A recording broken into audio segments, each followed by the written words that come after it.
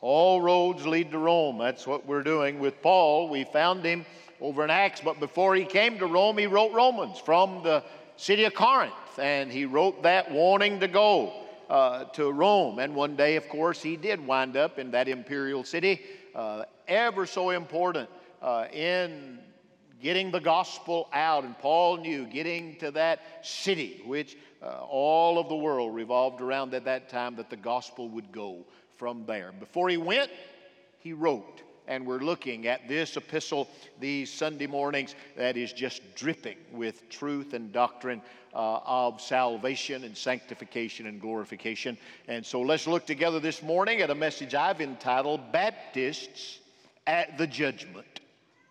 Romans chapter 2. We begin reading in verse 1 and read down through the 16th verse. You follow along, because this now is the word of our great God. Therefore, he's just talked about a whole list, laundry list of sin. And he said, because of all of that, therefore, you have no excuse, every one of you who passes judgment. For in that which you judge another, you condemn yourself. For you who judge practice the same things.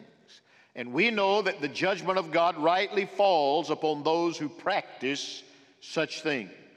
But do you suppose this, old man, when you pass judgment on those who practice such things and do the same yourself, that you will escape the judgment of God? Or do you think lightly of the riches of his kindness and tolerance and patience, not knowing that the kindness of God leads you to repentance? But because of your stubbornness and unrepentant heart, you're storing up wrath for yourself in the day of wrath and revelation of the righteous judgment of God, who will render to each person according to his deeds. To those who are by perseverance in doing good seek for glory and honor and immortality, eternal life. But to those who are selfishly ambitious and do not obey the truth, but obey unrighteousness, wrath, and indignation, there will be tribulation and distress for every soul of man who does evil, of the Jew first, and also of the Greek. But glory and honor and peace to everyone who does good, to the Jew first, and also to the Greek. For there is no partiality with God. For all who have sinned without the law will also perish without the law, and all who have sinned under the law will be judged by the law. For it is not the hearers of the law who are just before God, but the doers of the law will be justified. For when Gentiles who do not have the law do instinctively the things of the law, these not having the law are a law to themselves, in that they show the work of the law written in their hearts, their conscience bearing witness, and their thoughts alternately accusing them or else defending them. On the day when, according to my gospel, God will judge the secrets of men through Christ Jesus. Paul is writing about the Jew and the Gentile.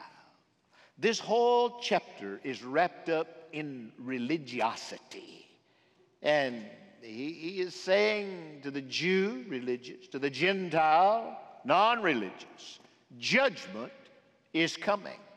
Now, if you're not careful, you would think that we go to heaven, we get saved by what we do, according to this text. But oh no, you know Romans better than that, because he's going to make clear the gospel is by grace through faith, and we see that all through. But he is saying here, if you are a religious hypocrite and you judge others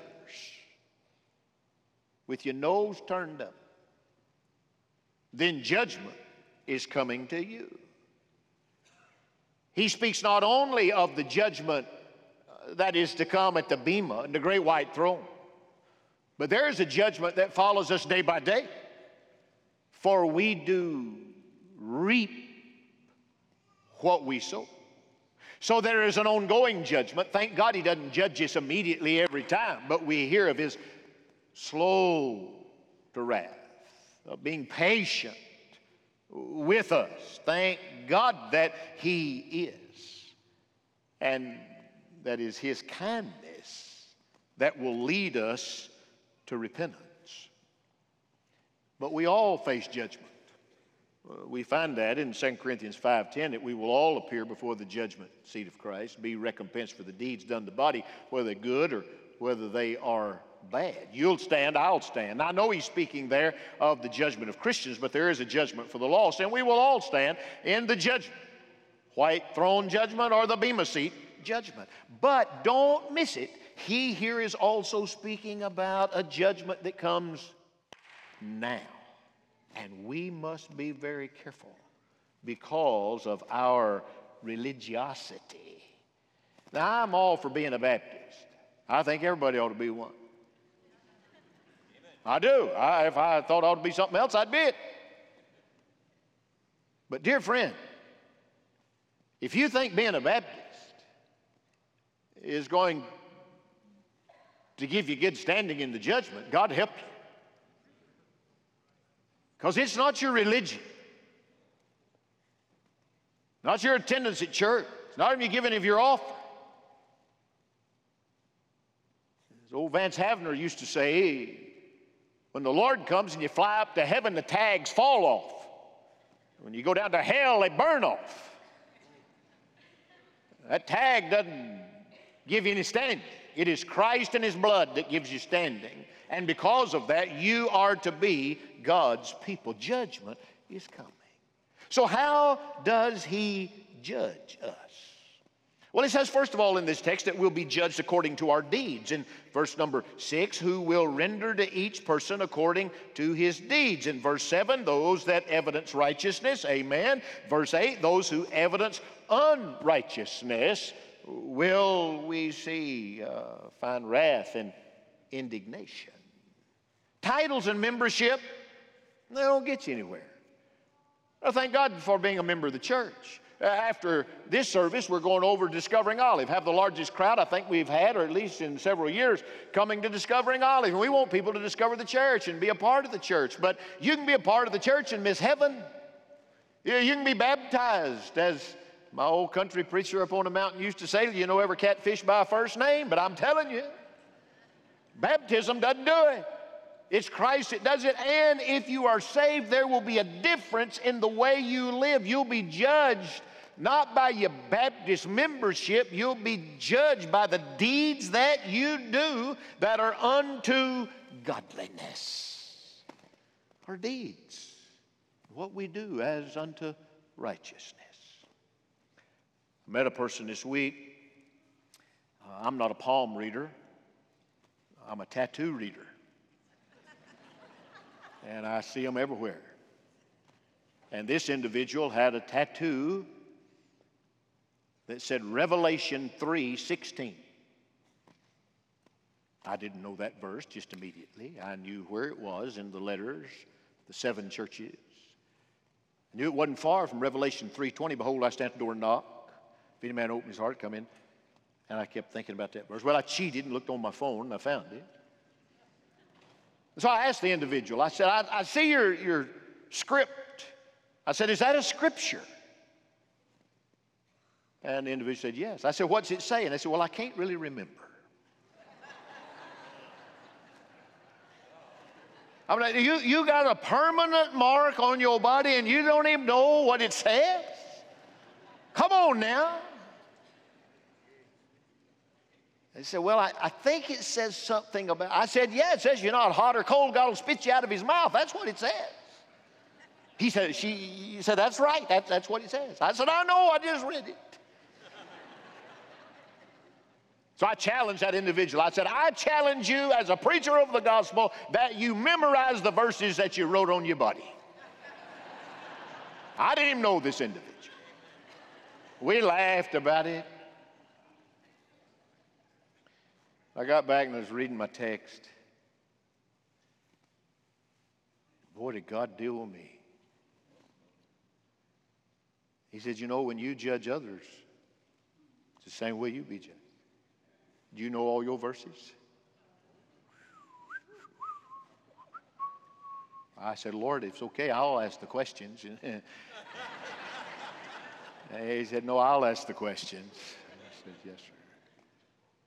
Be very careful that you don't get so Baptistic and religious and your nose in the air that you look down on other people. Because you're going to be judged by your deeds And if your deed is judgmental spirit of others, God help your soul. Judgment is coming according to what you do in action and attitude. Secondly, he says that we will be judged according to impartiality. God doesn't, well, I wish you got an upgrade for being a Baptist. But you don't. Everybody, Jew, Gentile, Catholic, Baptist, Episcopalian, Pentecostal, doesn't matter who. Judgment, it's level before God. He judges without impartiality. It says with impartiality in verse 6. We find that, or in verse 11, I'm sorry, the impartiality of God. Moses said this in Deuteronomy 10 and verse 17, for the Lord your God is the God of gods and the Lord of lords and the great and the mighty and the awesome God who does not show partiality, nor will he take a bribe. Paul said it in Ephesians chapter 6 and verse number 9, masters, do the same things to them, give up threatening, knowing that both their master and yours is in heaven, and there is no partiality with him. Peter said it in Acts chapter 10, verse 34, opening his mouth, Peter said, I most certainly understand now that God is not the one to show partiality. There's no partiality with God. He'll judge you and you and you and you and you level at the foot of the cross. You will give an account. I will give an account. Every Jew, every Gentile, with the law, without the law. You see, the issue is in verse 13. For it is not the hearers of the law who are just before God, but the doers of the law who will be justified. If and the way you show your faith is not by hearing me, but by doing what God says. It's not that you listen to the reading of the Word of God. It's that you display the life of the Word of God. God's called us to faithfulness. And without that faithfulness, judgment. Even to the Baptist, to the Jew, to the Gentile. We all will deal with that. He says we'll be judged according to our deeds. We'll be judged without partiality. And then thirdly in this text, it says we will be judged according to the gospel. According to the gospel. Look in verse 15, 16, where he tells us in this text, in that they show the work of the law written in their hearts, their conscience bearing witness, and their thoughts alternately accusing or else defending them on that day when according to my gospel, God will judge the secrets of men through Jesus Christ. And then he jumps in verses 17 through 29 that I didn't read. Notice in verse 17, but if you bear the name Jew, if you say I'm a Jew, and rely upon the law and boast in God and know His will and approve the things that are essential, being instructed out of the law, and are confident that you yourself are a guide to the blind, a light to those who are in darkness, a corrector of the foolish, a teacher of the immature, having in the law the embodiment of the knowledge and of truth. You, therefore, who teach another, do you not teach yourself? You who preach that one shall not steal, you steal. Verse 22, you say, don't commit adultery, but you commit adultery. You tell them to abhor idols, but yet you rob the temple. You boast in the law, the breaking. And he goes on to say, it's not that you're a Jew outwardly. See, the Jew had to be, every male Jew was circumcised. But then he goes on to the end of the text and he says, circumcision is not of the body, it's of the heart. A Jew is not a Jew who is one outwardly, but one who is inwardly. Listen to me. A Baptist is not one who just gets wet. It's not the outwardness, it's the inwardness. It's the heart. But because of your stubborn and unrepentant heart, judgment comes. You ought to do he's not saying don't do the outward things. If you've been saved, you ought to be baptized. You ought to give your money. You ought to sing the songs. You ought to be here. But if you think getting wet and giving your money and coming to church is going to get you standing before God, you've missed it 1,000 miles. Your life must be righteousness. You're to be salt. Some of you more salty than others, amen? Yeah. but we're to be preserving. We're to be lights, shining the gospel. That's who we are to be. Why? What is the problem? Well, he tells us, verse 28, for he is not a Jew who is one outwardly, nor is circumcision that which is outward in the flesh, but it is the Jew who is one inwardly. Look at that. And circumcision is that which is of the heart, by the Spirit, not by the letter of the law. And his praise is not from men, but his praise comes from God. You don't do what man says, you do what God says. And the circumcision is that of the heart. But when you have a stubborn, rebellious heart, it's a heart issue. Hear me, church. It's a heart issue. It's where God deals with us, in the inward man. And then there's demonstration. Jesus said in Matthew 5:8 to be pure in your heart. David prayed in Psalm 51 verse 10, oh God, cleanse my heart. The king, the man with a heart after God's own heart, the Bible said, had committed adultery. He could defeat Goliath, but Bathsheba defeated him. Why? His heart.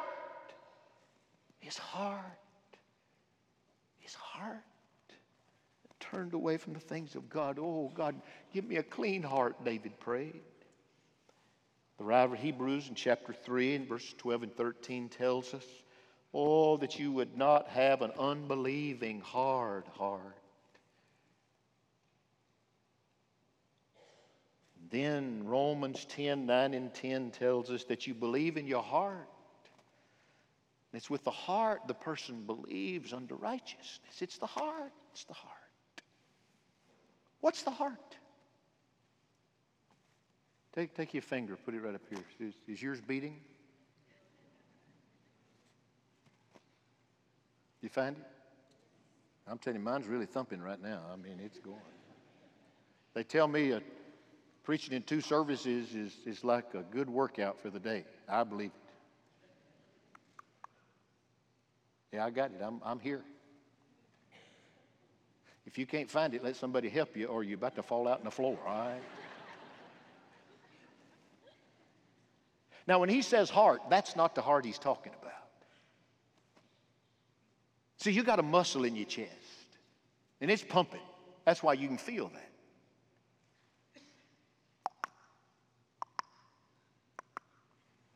Or as mine is going, it's hopping right now. See, your heart, the Scripture uses this illustratively. It's not it's not your physical heart. So they can take your physical heart and get rid of it because it's bad and put somebody else's in you. Well, what happens to that? See, you're okay.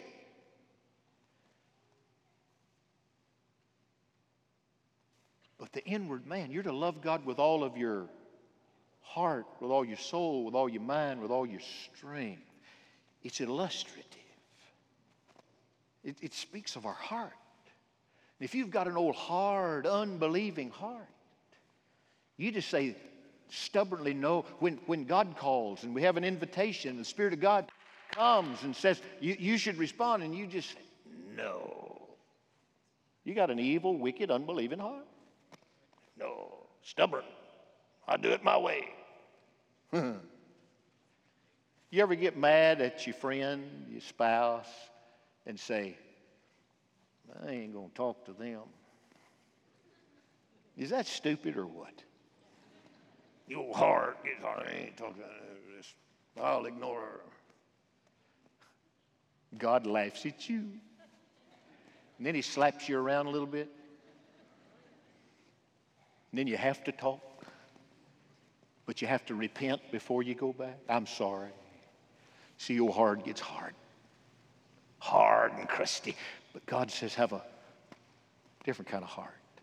Now, let me tell you, the Bible speaks of at least 4 different kinds of hearts. I want to share these with you today. The Bible talks a lot about a hard heart. Yeah. and you've got a hard heart, you just say no to the things of God. Harden not your heart, Hebrews chapter 3 says.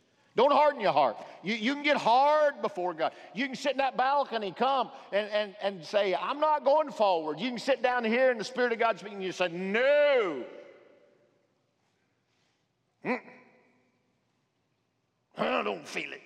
I'm not going to feel it. You can't move me. Hard heart. You say no to the things of God. Secondly, the Bible talks about an open heart. Revelation 3, verse 20. It's not the tattoo verse. It's right after the tattoo verse. Behold, I stand at the door and knock. Amen. If any man will open the door. He's talking to the church here. He's saying to the church, if you'll open the door, Jesus said, I'll come in, I'll fellowship with you, I'll sup with you, I'll eat with you, I'll sit down with you. We ought to have an open heart, friend. When God speaks, you ought to open the doors. You ought to open your heart unto God. Amen. Let God have his way. Don't be hard. The Bible speaks about that hard heart, that stubborn, unrepentant heart. No, he says open your heart. Thirdly, the Bible speaks about a yielded heart. A yielded heart. You're bent toward God. This is where the Lord calls you to serve. There are men in this church, God's going to call you to serve as a deacon. And you're going to say, but you're going to have to yield to the will of God. Some of you, God's called to preach. You say, I'd rather do something else. It's not up to you. Amen. You yield to what God says. You yield your heart. Say, Lord, not my will, but yours be done. Let me tell you, the happiest people in this church are people that have yielded unto the Lord. Amen. You yield your life unto God. And that yielded heart, just open and allow. I love these people. They just said, Lord, I don't want to do what I want to do. I want to do what you want me to do. Some have a hard heart. We all have an open heart. Then calls us a little step farther. We yield as God grows us in sanctification. But fourthly, there's what I call the flooded heart. The flooded heart. These are not words that are mine. I get these from Dr. Stephen Oldford from years ago. I heard him preach a series on the heart, and there was a sermon on each one of these. The flooded heart is John 7. You who believe in me, out of your innermost being will flow rivers of living. Don't you love people with a flooded heart? And that the river comes out of you. I'm standing out here in the foyer. It's almost every Sunday now. There's a little girl. She is the cutest thing, just about this tall, jet black hair. She sees me, and she comes running right up to me. And she stands there with a big smile. And she stands there till I give her a hug. And then she hugs me back, and she runs off. Almost every week. I would to God we could elect 20 deacons just like her. Just hug the preacher and go to work. Amen. That's what we need right there. That little girl there's just the joy of Jesus comes out of her. I know other folks, it seems like there hadn't been a drop of living water come out of them in 40 years. I mean, they are just dried up. You know those folks? Yeah, so when you judge them, that's the way God's going to judge you. So be careful. But you know what I'm talking about. There is no flood, no flow. Oh, it's the joy of Jesus. You love to be around these people because people are getting wet with glory everywhere they go. Some people say, well, they're a little fanatical for me. That's all right. Amen. I'm just telling you, it's a whole lot easier to calm down a fanatic than it is to raise a corpse. Yes, sir. Okay? So edgy people don't bother me. It's those dead folks that worry me. There's this joy. There's just a flooded heart. Just out of your innermost being flow rivers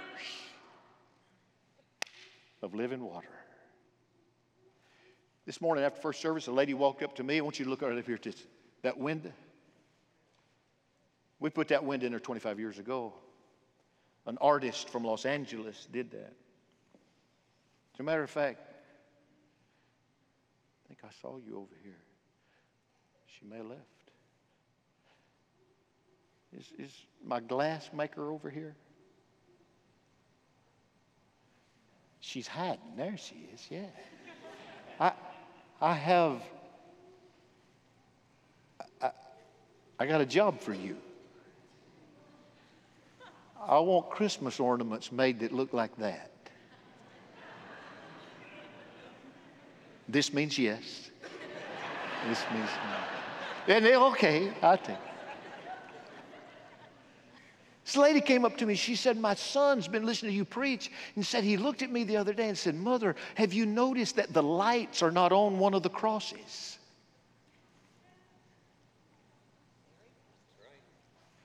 She said, he said to his mother, he's 10. He said, do you think that means there's one person up there that didn't believe, and that's the thief that didn't believe? Is that what that means?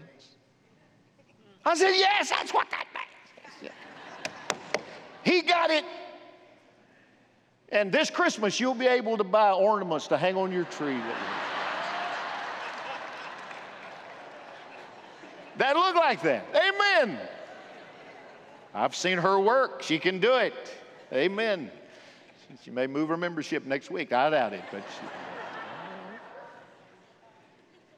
the heart. How's your heart today? It's the heart. It's the heart. It's the flood.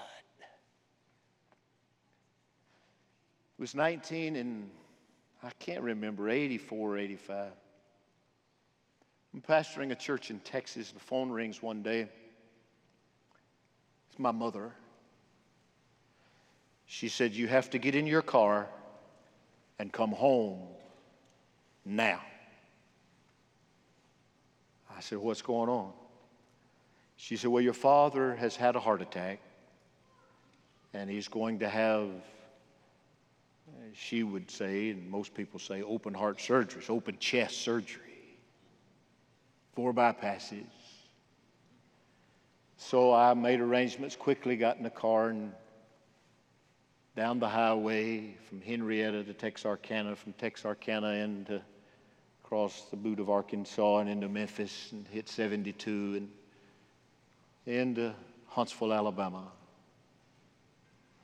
We got there, and Dad is in the hospital. So I go in, and we're several people around the bed. He kind of sits up and says, everybody out except my son. So what is this? Even mother? Yes, everybody out except you. I said, okay, sir. They all left, and I got up next to the bed, and he took my hand. He said, if I don't make it through this and I die, you make your mother. Now that's a tough sentence right there. You make your mother sell that store. She does not need to run that store by herself. It'll kill her. I said, Daddy, you going to be all right? He said, listen, nobody knows. You promised me. I said, yes, sir, I promise. You die, we sell.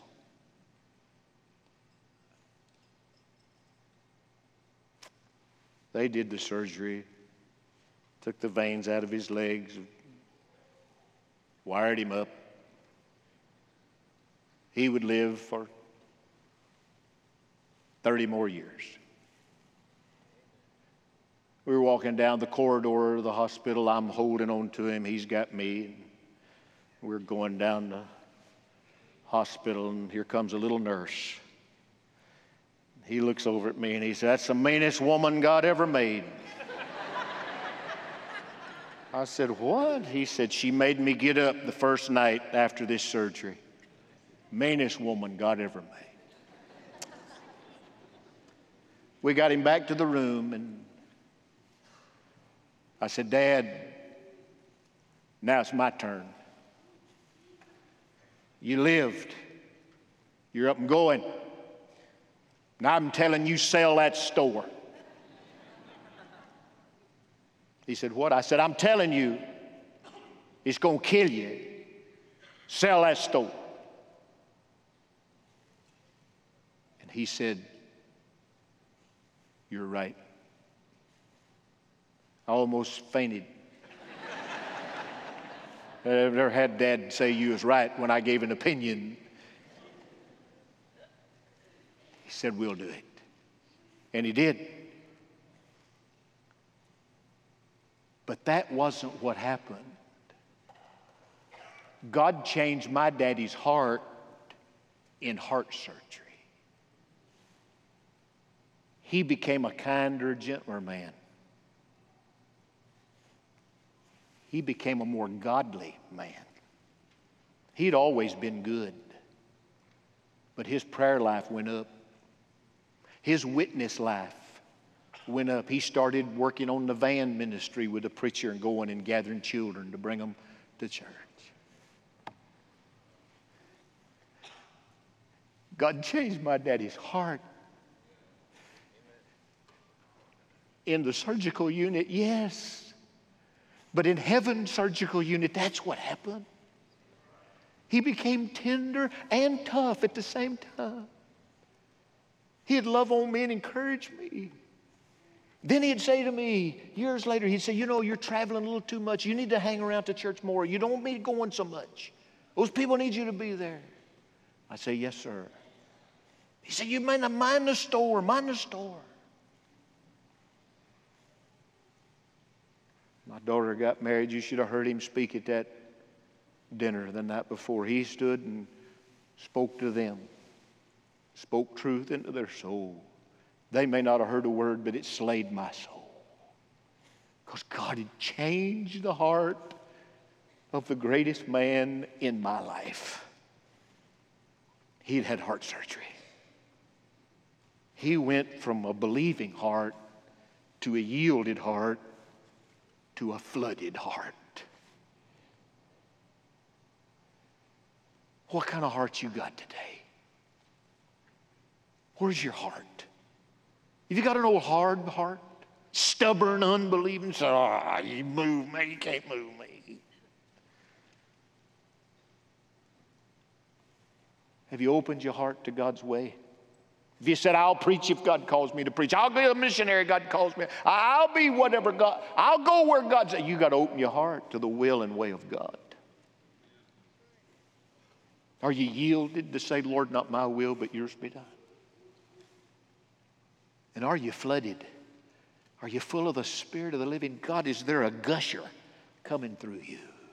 Are there rivers of living water flowing out of your life so that others are seeing Jesus? Friend, that calls for heart surgery, not the physical kind, but the spiritual kind. When God comes and does surgery on your heart. How's your heart today? How's your heart? Remember that tattoo? If you're not cold or hot, I spit you out of my mouth. That's judgment, beloved. Amen. You got to be all in for God. All in. And when that happens, oh, the river comes flowing through you. Amen. God's looking for an open heart, yielded and flooded. You dare not walk out of here hard-hearted and stubborn this day.